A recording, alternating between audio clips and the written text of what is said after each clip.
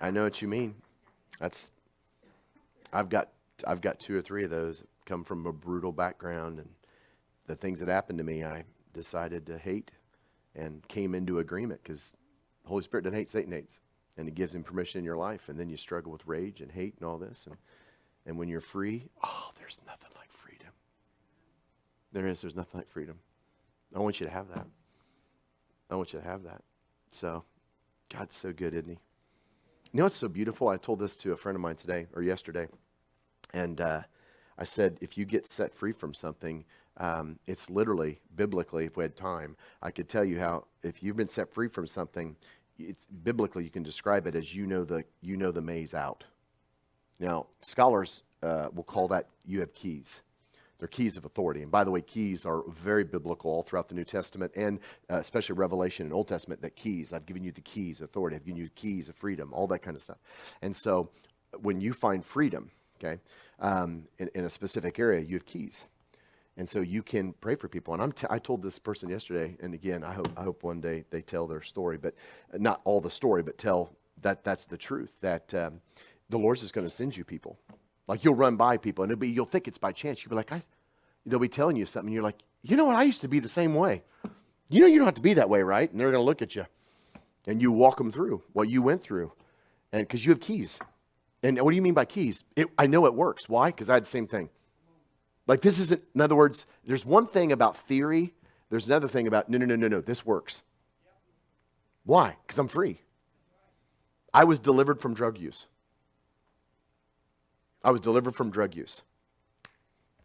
So I know that the Holy Spirit can deliver you from drug use. Why? Because it happened to me.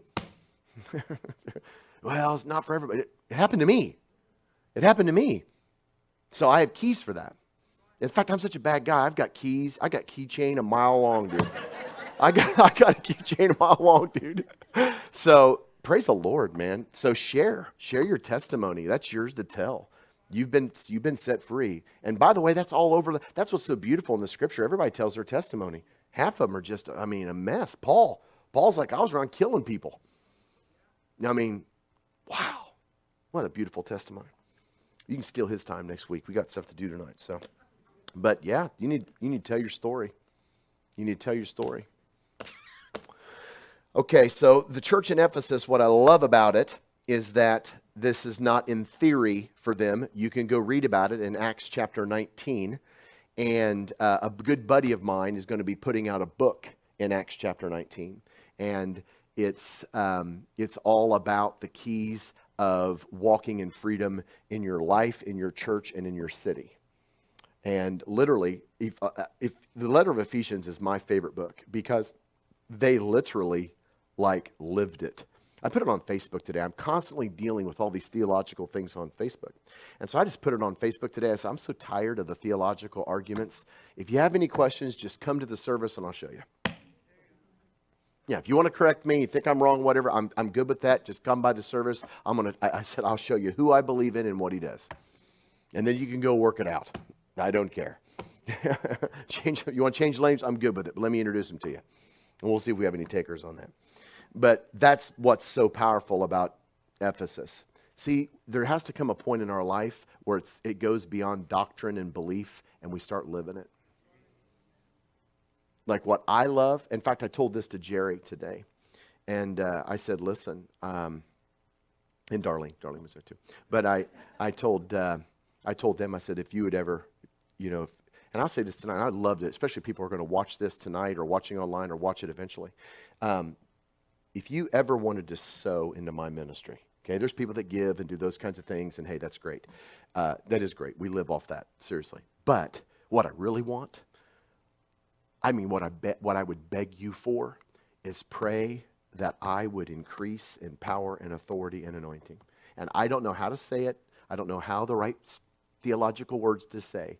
But Paul walks into Athens, walks up and sees the unknown God amidst all their stuff. And he's like, I know that guy. You want to meet him? Think about that. Imagine if you were in a conversation with someone and they're like, well, I don't believe this, that, and the other, this, that, and the other. And you just said, we got to get out of here. You want one quick story? So I was at a camp meeting this summer, and really quickly, and a lady came who was invited, and she got radically saved at the service. Okay, it's a long camp meeting. So she goes home, gets her daughter, who's a teenager, wants her to come back. Daughter wasn't familiar with church or anything like that. No. Her daughter was.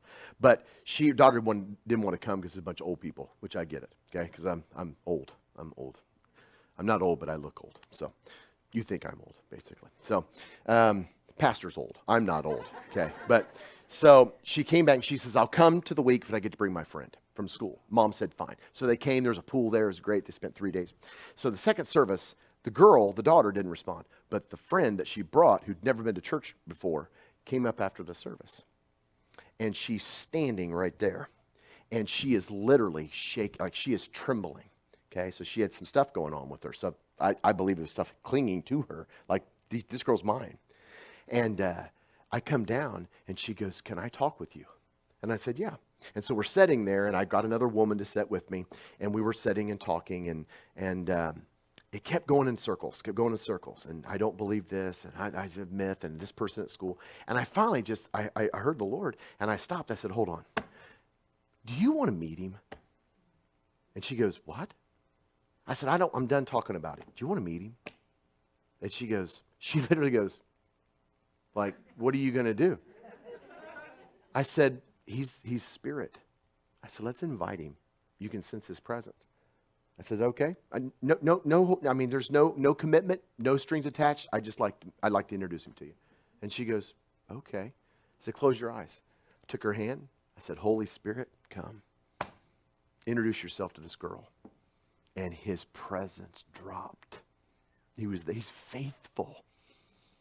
And there was a point of time when I would pray something like that, I'd be like, oh, you better show up. I've got a reputation here. But I did. I just said, hey. And so I said, in the name of Jesus, amen. And I opened my eyes, and she's smiling. And she had cut marks all up down her arm. And she's smiling. And I said, do you sense that? She goes, I said, did you know that can replace the way you feel on the inside? And she goes, really? Ask him in. She got saved and was delivered, set free right then and there. It's never pretty. But she came the next night, different girl. So here I want you to pray for me. I would love, and Paul says this in the letter of Ephesians, pray that whenever I open my mouth, words might be given to me, and I may boldly proclaim the mystery of the gospel of the ambassador in chains. Just pray. Pray that there is such an increase of anointing in these days on our ministry that I can simply just introduce people to the person who wants to set them free. Christianity is a person. Christianity, it's about a person. It's not about religion. Not about your theology. I don't care what you believe. Seriously, I don't care. Do you want to meet him? Wouldn't that be neat?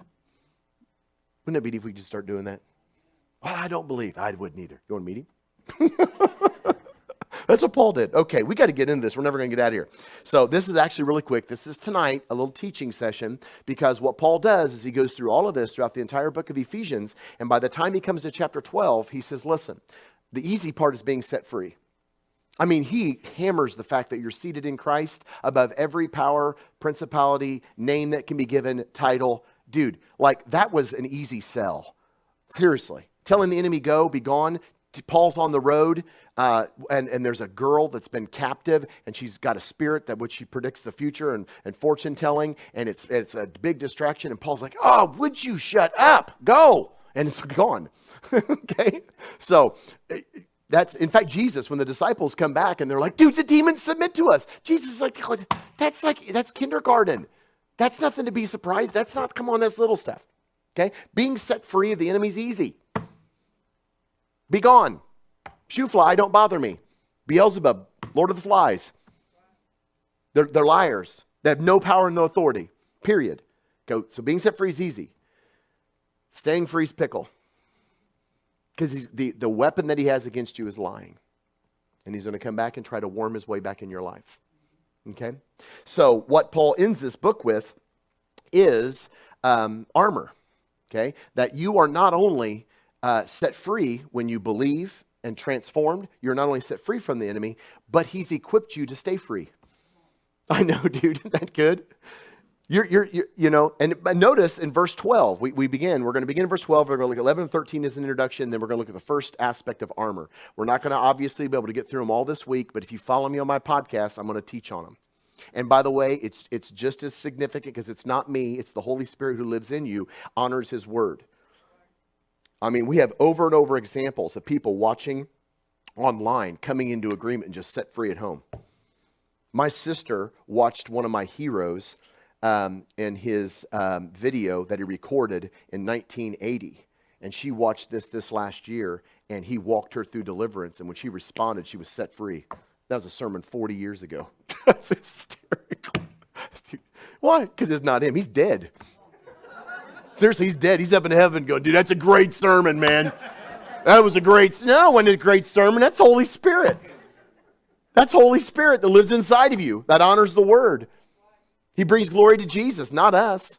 Okay, so you can follow us along on our podcast. It's free, and we're going to go through this armor, but it's really significant. Now, notice in verse 12, all the language is present tense. Our struggle is not. That's right now. Your fight is not flesh and blood. Come on, man. And again, I'm going to say this online, and I'm going to say this live. You can write it down. I meet people all the time who say, well, you make it sound like the demons under every rock and spiritual warfare. You exaggerate it. Dude, Paul goes so far as to say, you need to take every single thought you have captive to the obedience of Christ. That's obnoxious. What's he trying to say? Dude, the war is not in the world. The war is in the church. The enemy wants the church. He's got the world. Seriously. Seriously, he wants you. You are a full-time assignment. So take every thought. You're in a fight, whether you know it or not. Your problem is not physical. Your problem is spiritual. Okay, so this is what he's saying. We have a spiritual battle. Now, he sandwiches verse 12 in between verses 11 and 13. And I want to give you, he gives in verse 11 and 13 two commands with two infinitives. And praise God for grammar. You know, and I know what you're thinking. Math is so boring. I get it. You need to talk to Gabriel about that. That math is so boring, but grammar is so fun. Okay, so you're going to say, what is an infinitive? Okay, an infinitive completes the thought of a main verb, essentially. Okay, very similar to a participle, but they function different. An infinitive normally is translated to something. Okay, so it adds to the main verb of a sentence.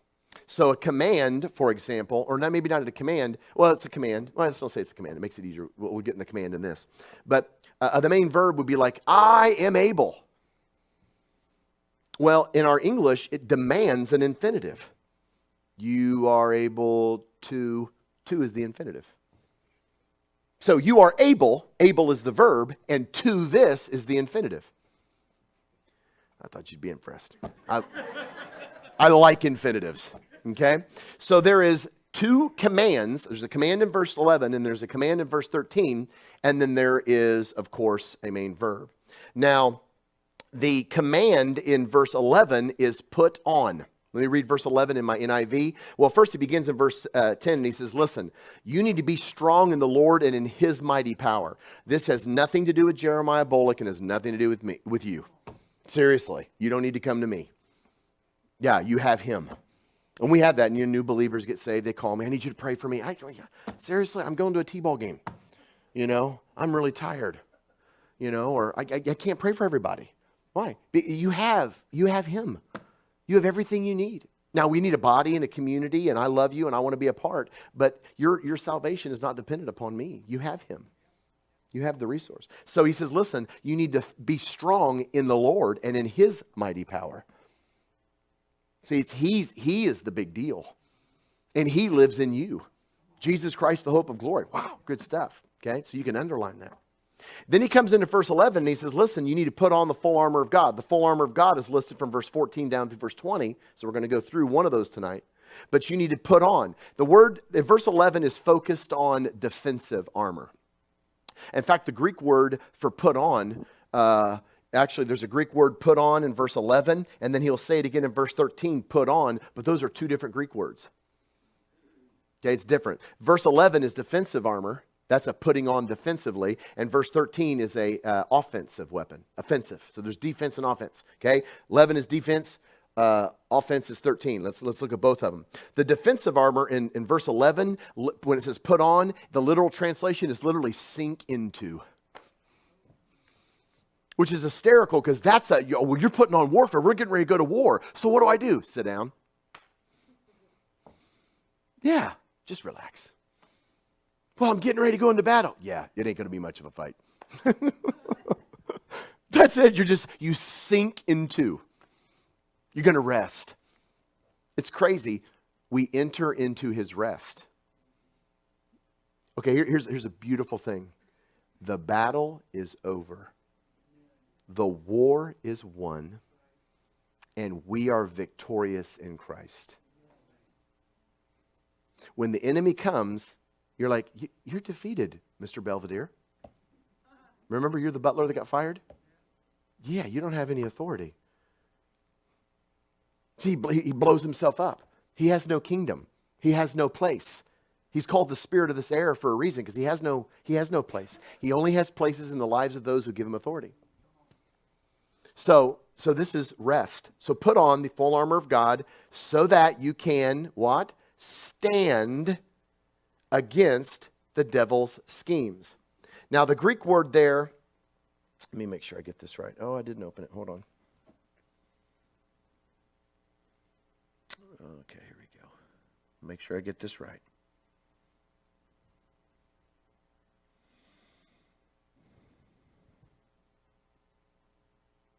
Oh, there you are. So the word there for stand is literally, it's not to fall over. I'm glad I looked that up. It was really complicated. Okay.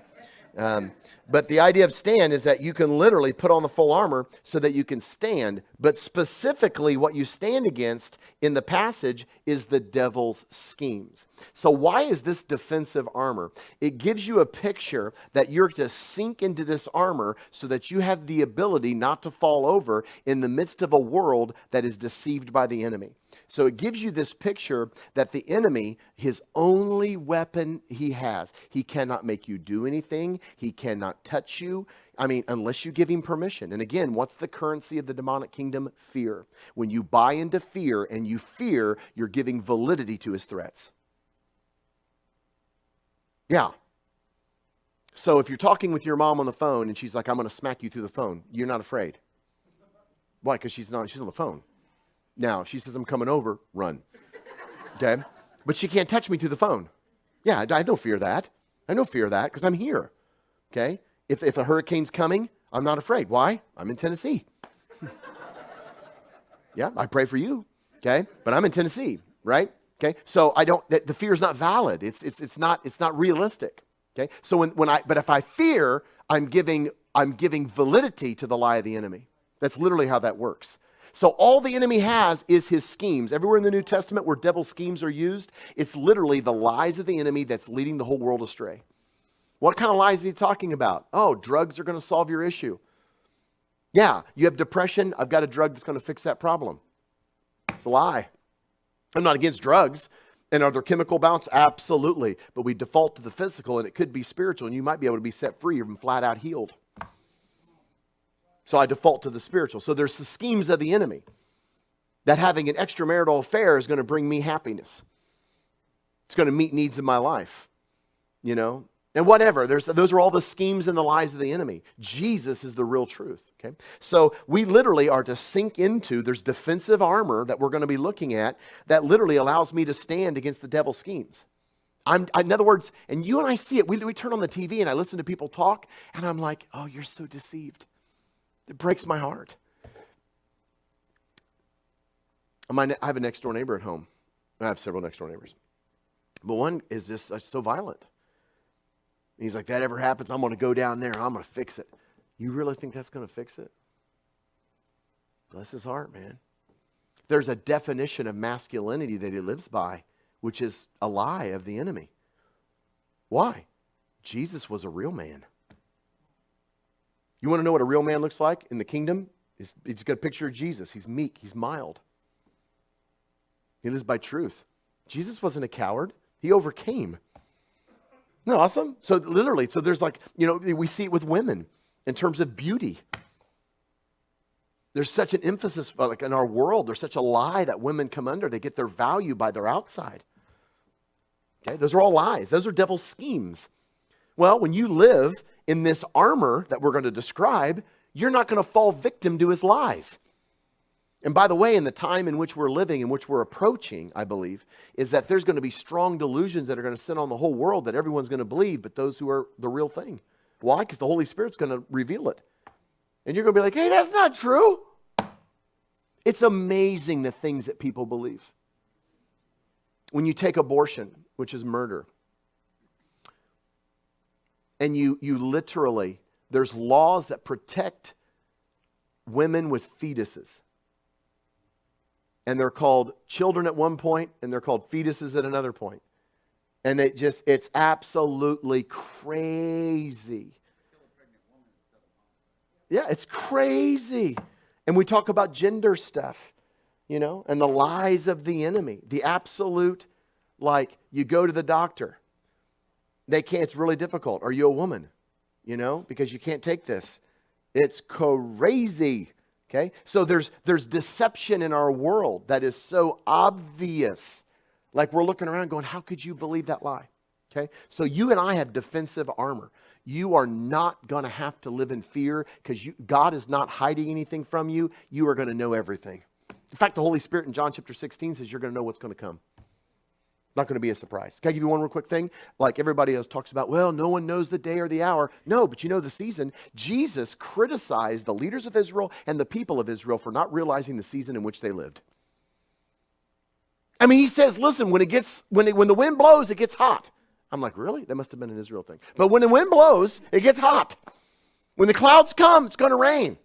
In Tennessee, you can smell it before it gets there. The wind starts picking up. I'm like, it's going to rain. I remember my son was like, really? And then it rained. He's like, Dad, you're awesome. I said, yes, I am. Always listen to me. Okay? Well, yeah, come on. There's signs. Jesus is like, you can tell physically. How come you can't tell spiritually? You're supposed to know the season in which you live. We're living in a new season, folks. There's things that we're seeing now that I've never seen in 27 years of ministry. Okay? So, you're not going to be deceived. Verse 11. We got to get quicker than that. Verse 13. The second word for put on is literally actually translated to take up. So there's going to be times, well, all the time, where you're living in a world that's a pervasive work of the enemy. The lies of the enemy are being bought into the world, but you are equipped so you don't have to buy into the enemy. You're going to be able to see through the lies of the enemy. Praise the Lord. Now, verse 13, he says, there's going to be times, though, that you're going to need to take up. So this is offensive armor. This is the sword. Oops. So this is the sword. So you're going to have to take up the full armor of God so that when the day of evil comes. All throughout the scriptures, there's the day of language. In Revelation chapter 1, verse something, where John was on the island of Patmos, verse 9, and on the Lord's day. It's not the day of the Lord, which is a prophetic declaration of judgment, but on this specific day, the day that the Lord came, he's talking about a specific day. This is the day of evil. In other words, there's going to come times in your life where the enemy is going to come and pick on you, like single you out. Yeah, he's going to come and test you. Do you really believe what you say you believe? I've walked my kids through this. Well, the Bible says this. I know, but what about... Well, you know it, but you don't know it. There's different knowings. You can know about Jesus and not know Jesus. Jesus says to the goats, they're going to say, "Why are we goats?" And Jesus says, "You never knew me." The word "know" there is gnosko, which means experience. You can know about him, but not know him. So you got to take up the full armor of God because there's going to be a day of evil that comes when the enemy is going to pick on you. And you've got to be able to stand. Now, that Greek word for stand, histemi, is literally to stand against. So when the enemy comes and picks on you, you turn and stand against your ground. You stand your ground against. So the enemy comes, and you're living in a dark world, you're living in a deceptive world, and you're not deceived. And one day he's going to come to you and go, "That guy's not being deceived. I'm going to get him." And he's going to come and say, "Hey," and you're going to turn and stand against him and go, "You got a problem?" And after everything's done, you're going to be standing. Why? Because you're equipped. You are more than a conqueror. You need to find that verse and write it, underline it, tattoo it, whatever you need to do. Seriously, okay? You are more than a conqueror. Well, conquering's a big deal. You're more than a conqueror. You're more than a conqueror. I will not fear. Seriously, I'm absolutely overconfident. And when I was first learning this, I got bold on this, and I forced myself to be bold. I'd be like, do you know who I am? You know who I am? Let me show you. I started reading the Bible. No, come back here. Come back. You know who I am? I am a child of the Most High God. I can walk boldly into the throne room. And He knows me. He loves me. He has dreams about me. He sees me. I embrace how He sees me. Just get out of here in Jesus' name. Yeah, I know who I am, man. And I'm going to walk and live in that. You are equipped for that kind of battle. So what I'm telling you is you can overcome. There's no reason to let the enemy back into your life in any way, shape, or form. Now, I want to look at this really quickly. The first element that he deals with is super significant. Verse 14, stand then. Okay, so you literally, all this armor is so you can stand. You can sink into the armor of God with this defensive armor so that you can stand when everybody else in the world is deceived. You're not going to fall over. And not only that, because your fight's against flesh and blood, that's verse 12, but you're also equipped with certain armor that you can pick up when the enemy actually gives a direct attack against you, and you're still not going to fall over, you're going to stand. And after everything happens, you're going to still be standing. Dude, that's so good, isn't it? This is like, Paul, you're a stud. Like he wrote all this for us. And so he begins verse 14, he says, okay, let's talk about the armor. First piece, stand firm. Do not run. Do not quail. I will not be defeated. I will not be bullied. I will not. Stand firm then with the belt of truth buckled around your waist. Now let's look at that. First off, this idea of belt. It's literally your loins. Anytime I can talk about loins in church, I always do it. Okay? Talking about your loins.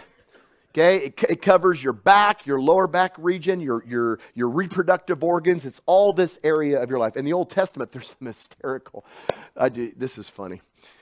I think humor belongs in sermons. So, brand new Christian, never read the Bible, come to college, 1995, and I'm reading the Bible, and I'm finding stuff that's hysterical. You know, especially in the Old Testament, you couldn't break wind in the presence of the Lord. You know, you couldn't come in with certain bodily functions and oozes and all this stuff is hysterical.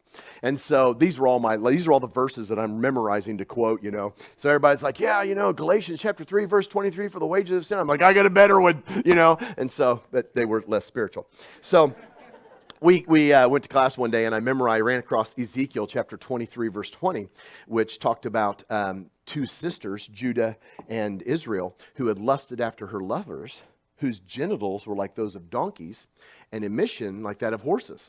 I was like, that's the best verse in the entire scripture. That's hysterical. You know, so when I was in class and they said, I want you to write down your Bible verse, your life verse, and then we'll read one before every class. I was like, dude, this is going to be great, right? And so I gave a different name, like Charlie, and I wrote that down. And so seriously, one day he's like, okay, here's Charlie's verse. Do we have a Charlie in here? And then he read the verse, and he's like, who wrote this? I was like, I don't know. What heathen wrote that thing? You know, everybody's laughing, but that's in the Bible. You should preach on that sometime. Well, what's he talking about? Well, he's talking about that Israel and Judah were lusting after foreign nations and the power. And he's given physical descriptions of the power and authority that they expressed in the physical realm. Loins.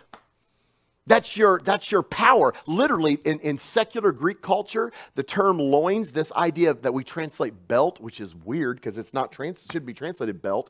It literally means your core. You're a fit guy. I've noticed that. I've noticed that. I'm sure your wife just walks around and says, honey, you are a hunk. Probably not. But the point is that any guy who lifts weights will tell you that the most significant aspect to keep you from injury is your core, or from injury is your core. It's your core strength. It's squats, it's deadlifts, it's the power that you exert. That's your core. That's that term. So he's talking about with this belt, this is the core that's going to keep you from being injured. So the first thing that he talks about in your weaponry, in your arsenal, is every bit of the strength that you're going to muster. And again, all the pagan nations had physical characteristics that described them. Some of them very graphic, but they had all these physical characteristics. But in the kingdom, the first thing that he goes over, the first thing that he talks about, which is your core, which is going to keep you upright so you can't get injured, so you don't fall apart. The first thing is this idea of truth. Now you have to understand, truth is a person. It's not facts.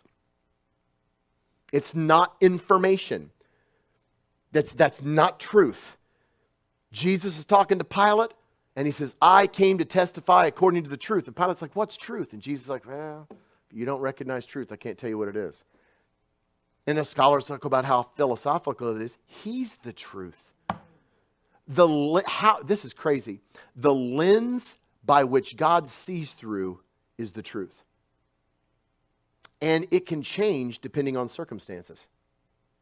I think this is a great illustration. So Peter is out in a boat with the disciples, and Jesus is walking out across the water to meet him, and it's stormy, they're scared, they think it's going to sink, there's all this problem, and they see a man walking on the water, and they're like, it's Jesus. And people are like, you are crazy. That is not Jesus. Jesus is physical, you can't walk on water. And they look out, and Jesus is like, dude, it's me, chill, it's okay. And Peter's like, if it's you, have me come out there. Jesus is like, all right, come on. Peter's like, duh, I wasn't expecting that. So he gets out of the boat and starts walking. Yeah, it goes south a little bit, but he gets back in the boat and he's looking at the disciples going, huh? That's what I'm talking about. Yeah, you know. Well, what happens, most people don't know this, but he ends up going out there about a year and a half later with his grandson. He's like, hey, you want to see something cool? Watch this. Goes to the exact same spot. Gets out of the boat and nearly drowns. Nearly drowned. That's not in the scripture. But here's what we want to do. I mentioned this before. I've mentioned this before, and people get confused on this. And so hear me out. You are not, I'm a huge word guy, okay? But you are never called to be scripturally led. You're called to be spirit led. If you're scripturally led, you're a Pharisee. Now let's let that sink in. And you're going to say, what do you mean? Well, the scriptures reveal the person of Jesus. The scriptures testify about me. And if you would read them, you would come to me. So Jesus says, John chapter 5, verses 39 and 40. The scriptures testify about me. So the scriptures reveal the person of Jesus. He is the living Logos. The scriptures are the written Logos. So for 4,000 years in an Old Covenant time period and in the New Covenant time period where the scriptures were given, they were literally giving insight into who the person of Jesus was. So the scriptures reveal a person. But the person that it reveals is someone who's led by the Spirit. This is not like well, what does Jesus want to do? Well, look, I had a pastor one time. I was listening to him. He's a big-time pastor out and I followed him for he had like 25,000 member church. Great guy. Loved what he said. But he was asked during a conference, he goes, what do you think about marijuana? He's like, well, the scriptures don't say anything on it. And I wanted to say, well, what does the Holy Spirit say? Well, scriptures don't say anything about Grand Theft Auto either. Well, what do you think about that? Come on, that's so silly. John chapter 6, verse 16, or John chapter 16, verses 6 through 16. You're going to be led by the Spirit. He's going to guide you into all truth. He's going to reveal truth. So the Holy Spirit, listen, the Holy Spirit never, ever contradicts the scriptures. Ever. He may contradict your understanding of the scriptures. That's a different thing. Yeah. But the scriptures is what we call special revelation. It is the absolute authority on who God is, period. It is the absolute authority of what God looks like, and Jesus was the perfect revelation of that. The scriptures reveal the person of Jesus. Well, who is Jesus? One who lives by every word that comes out of the mouth of God. So, truth is a person. Truth is not an exegetical deal. Here's one of the things that we find in church all the time, and it's an immaturity thing. We have people who read passages and apply them in the flesh and not through the guidance of the Holy Spirit. Oh, I know who needs to hear this. And they just go and that's what Satan does. When Satan was tempting Jesus, he used scripture against Jesus. Well, hey, the scriptures say this. Jesus is like, oh, you're such a rookie. Man lives on every word that comes out of the mouth of God. Well, are you saying Jesus wasn't scriptural? Yeah, he was scriptural, but he understood the scriptures and applied the scriptures according to the leading of the Holy Spirit. Truth is a person. So you have got to have the scriptures reveal Jesus as the fundamental of who he is. You read and study, and the Holy Spirit brings revelation of who he is. See, the author of this book lives in your body. That's huge. So you literally, the Holy Spirit reveals the truth of this scripture. And you are led by a spirit, the Holy Spirit. You are not led by a book. I've heard people say, well, what if all the Bibles in the world were burnt? Well, one, I've got the digital, so we'd be all right. Okay? But you're filled with the Spirit, man. Here's a shocker. I don't know how much we want to go into this, but there was no Bible for like the first, what was it? It was the first 240 years of the early church. No. They had the NIV Old Testament. No, they did not. They had the apostles who taught them. It wasn't like they just had everybody had scrolls running around. No, they did not. They had the apostles, which is why Peter is always talking about, and Paul is always talking about, you have the apostles. You have Apollos, you have Barnabas, you have Paul, you have Cephas, you have all these apostles.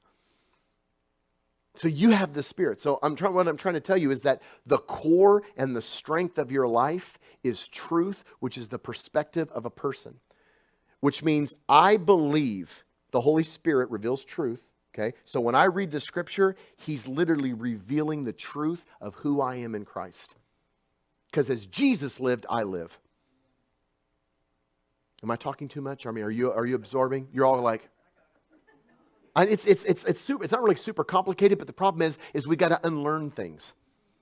We got to unlearn things. So the biggest problem is not what we're talking about. It's coming in conflict. Well, I thought this, and I thought that, and I thought, there's all kinds of junk we've grown up with believing. But the truth of the matter is you've got to believe what this says about you over against what you think about you. Because the enemy's going to come and he's going to lie to you. And he's going to lie to you with true facts. He's going to come and say, yeah, but you did this. He's going to come to you with accurate information. And you can't get into a Bible argument with the enemy. He knows it better than you do in terms of information. So when he comes to you with accurate information and he attacks you, you're going to have to hear the voice of the Holy Spirit who's going to reveal the truth of his word, and the way you're going to survive is the truth. I just believe what you say about me. I'll give you another example of a difference between truth and information. So the enemy has come to me in my past. It's really interesting. And I won't use me, I'll use one that's better. I was at a church, and this young man who was a good guy, went to church and done some pretty crazy things. Well, he got saved at teen camp. Like radically saved, authentically saved. And within like 2 weeks, he was just legit and like free and didn't go back. But he got into this really weird deal, and he was like, yeah, but I did some pretty bad stuff, and I probably need to be punished for a while. And I was like, hold on, where are you getting all this stuff? And he was hearing a lot. It was the enemy trying to attach to him a past that no longer belonged to him. But it was accurate. You did this. You did that. What are people going to think of you? And it was all this lies. It was all this lies that coming. And I said, what does Jesus say about you? What does Jesus think about you? What does the scripture say? Well, the scripture, I told him what justification. When you're saved and you ask for forgiveness and you're forgiven, you literally, it's like you stand before him like you've never sinned before. So when the enemy comes, he's going to say, when he comes to you, you're going to be like, I've never sinned. Did you know that? The enemy's going to be like, you're crazy. Well, I see my life through the eyes of truth. I'm more than a conqueror. You don't. Well, you weren't last week. That's the kind of stuff that's the crap that he's going to throw at you. Seriously, that's the stuff he's going to go at. And the biggest struggle you're going to have, and Paul tells us, after you're saved, being set free is easy. It's easy. The most difficult part is being transformed by the renewing of your mind. Romans 12, 1 and 2. So, young man, comes to me. This is a true story. I didn't include all this at the table, but it's a 100% true story. I was doing this family camp, and this mom, I'm in my bus. This is back before we had the house. And actually, no, we had a house. Corinna was just at home with the kids. And it was in that tweener stage where we still had the bus and the house, and I was starving to death. But I'm at this camp in Ohio, and this mom comes banging on my door in the afternoon. And she's got this embarrassed-looking teenage boy. And opened the door, and she says, I need to talk. And I was a little bit leery about bringing her in because it's mom by herself, but she's got her son. But, I was like, oh, that's going to look and all that. So I left up the blinds in the motorhome, left the door open with the screen door shut, said, all right, come on in. And he's mortified. So he got up in the morning at the family camp. We had adult services and teen services. Then they had teen afternoon activities. And then in the evening, combined services. And I was the adult speaker. But during the teen service, she came back after the adult services, and the teens were playing games. And his phone ringed. That's how they say it in Tennessee. His phone ringed. And so she picks it up and, missed the call, but then opens it, and it was full of porn. And so she goes right down there to the field, just calls him back, brings him to my door. Show him! I was embarrassed. The kid was embarrassed. She was the only obnoxious one that wasn't embarrassed. But yeah, I could have said anything and he would have done it. He was delivered, saved, eternally, we just settled it all right there. And he left. Now, it was authentic. He was actually a really good kid. This is what he did. He loved the Lord. He just did what he did. He sinned. And he asked for forgiveness, and man, accountability was put in place. And I've never talked to him since, but I'm pretty sure it went great, But mom didn't quite see everything the way I saw, because she had the attitude is, okay, that's done. But what I was seeing down the road in the discipleship that needed to happen, that, see, unless that young man was transformed by the renewing of his mind, even though he'll never look at porn again, during that 6 months that he was looking at porn, the enemy was teaching him, that's how you treat a woman. That's how you look at a woman. This is what sex looks like in marriage. And until he's transformed, that's how he's going to expect his wife to act and respond. That's what he thinks. And by the way, porn is from the Greek word porneia, which is where we get our word sexual immorality. And sexual immorality is a perverse spirit that gives a sexual lens of the demonic kingdom, and it wants you to see that way into your home. That's the world we live in. That's the world we live. I've been in churches and heard people talk about, well, my wife and I, we only watch porn, but we watch it together. And I'm like, my word, I pray for your pastor. Yeah, because you want to be schooled in the demonic approach to sexuality. That's so sad. Okay? So, yeah, can you be set free from porn and the enemy goes? Absolutely. But yes, your mind is going to have to be transformed by truth. Because the enemy doesn't want you to just do something bad. He wants you to see the way he sees. He wants you to feel the way he feels. On the contrary, that's what Christianity is. God doesn't want you to just do the right thing. He wants you to be the right person. That's what entire sanctification is. That's what holiness is. God doesn't want you to just go to church. He wants you to want to go to church. I tell this to people all the time. You can give 10% and it might not be tithe. Why? Because you have to be a joyful giver. You have to like it. Now, you can still give your money. We need your money. But, it's not tithe. That's not honoring to God. God's not just into physical activities. He's into heart motive. Okay? Why? Because that's truth. He wants you to have his perspective. So the enemy is going to come to you and he's going to give you facts, but they're from his perspective. And you are going to have to be guided by truth. You're going to understand the scriptures, be led by the Holy Spirit, and have truth revealed to you. These things are spiritually discerned, right? You know how many people have read the scriptures and don't, like Karl Marx, Charles Darwin, they knew the scriptures. They didn't have the author living inside of them. Satan knows the scriptures better than anyone. He's been around from the beginning, tempted everyone who's involved in it. You're like, this is hysterical. One time I got into this. I was like, how in the world How in the world could Satan must be an idiot? Well, the scriptures say that he's crafty. Yeah, but man, so is that guy that was like 17 in 5th grade. He was crafty. But seriously, how could the enemy have been around from the very beginning? We're almost done. How could the enemy have been around from the very beginning and yet fell into every trap? The scriptures, I mean, there's 333 prophecies in the Old Testament about Jesus. None of his bones would be broken. He'd be crucified. Dude, push him in front of a bus or a cart. I mean, do anything but crucify him.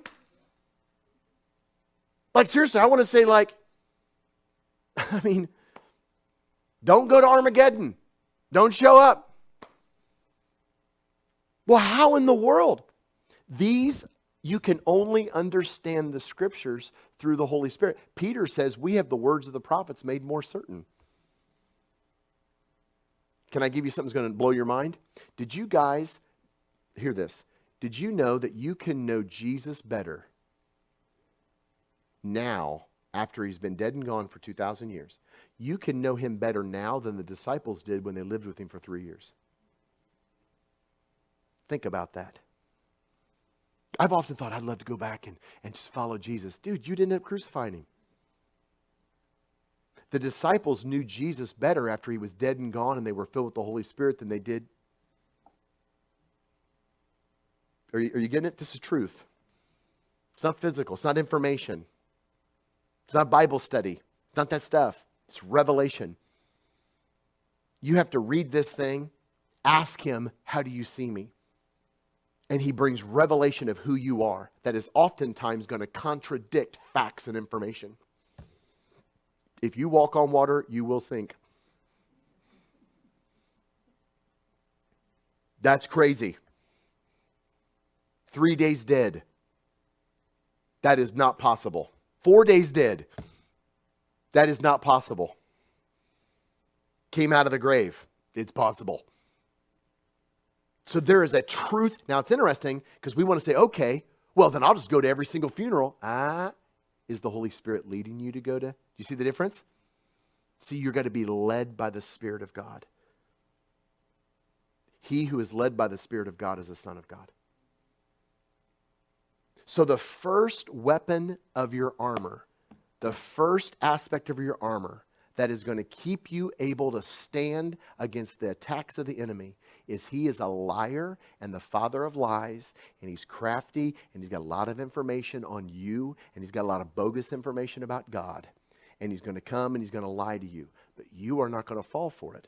Even when he specifically targets, there's not going to fall about God. God says this, God says this, God said all this. You're not going to fall for it. Why? Because you're armed with truth. In fact, when the enemy comes at you personally and it becomes an attack about you, and there's bearing false witness, and there's all kinds of lies, and there's threats, and I'm going to do this to you, and I'm going to do that. You're not. Why? Because you live by truth. And truth is a person. I told you about my webpage. Well, you're not allowed to touch my webpage anymore. You can't do that. Did it. I'm going to do this. No, you're not. You're not allowed to do that. Why? Because Jesus is a strong tower, and I'm in him. Shoe fly don't bother me. Because I'm guided by truth. I believe what he says about me, even over the way that I feel. Because your emotions are going to lie to you. How many times have you had to come back to your wife and go, I'm sorry, I was just upset. In the moment, you're like, I am absolutely the smartest man who ever lived. And then like 2 days later, you're like, I got to go back to her. This is going to kill the whole strategy on. Yeah, there's times when I've been absolutely certain. Absolutely. And Brenda's like, Jeremiah, you're just losing your temper. It's not that. No, trust me, I'm right on this. And the next day, I'm like, I'm an idiot. Yeah, because I'm not reliable. He's reliable. So truth is a person. You are equipped. Everything in your body, what you throw your strength into, the core that keeps you staying. It's the first thing, I think it's the number one piece of armor in your life is truth. It will keep you standing. It will keep you surviving in a lying world. And it literally will be the defense when the enemy comes to you, because he is a liar, even when he sounds like he's telling you the truth. It's a lie. Because he does not know the truth. Because the truth's a person. Good? I'm telling you, man, you're going to have to be equipped. Because you're public enemy number one. All hearts clear? You look tired. Seriously. Of course, you work all day, don't you? No, I've been working all day as well. I'm working all day as well. Can I pray with you? Can I pray with you?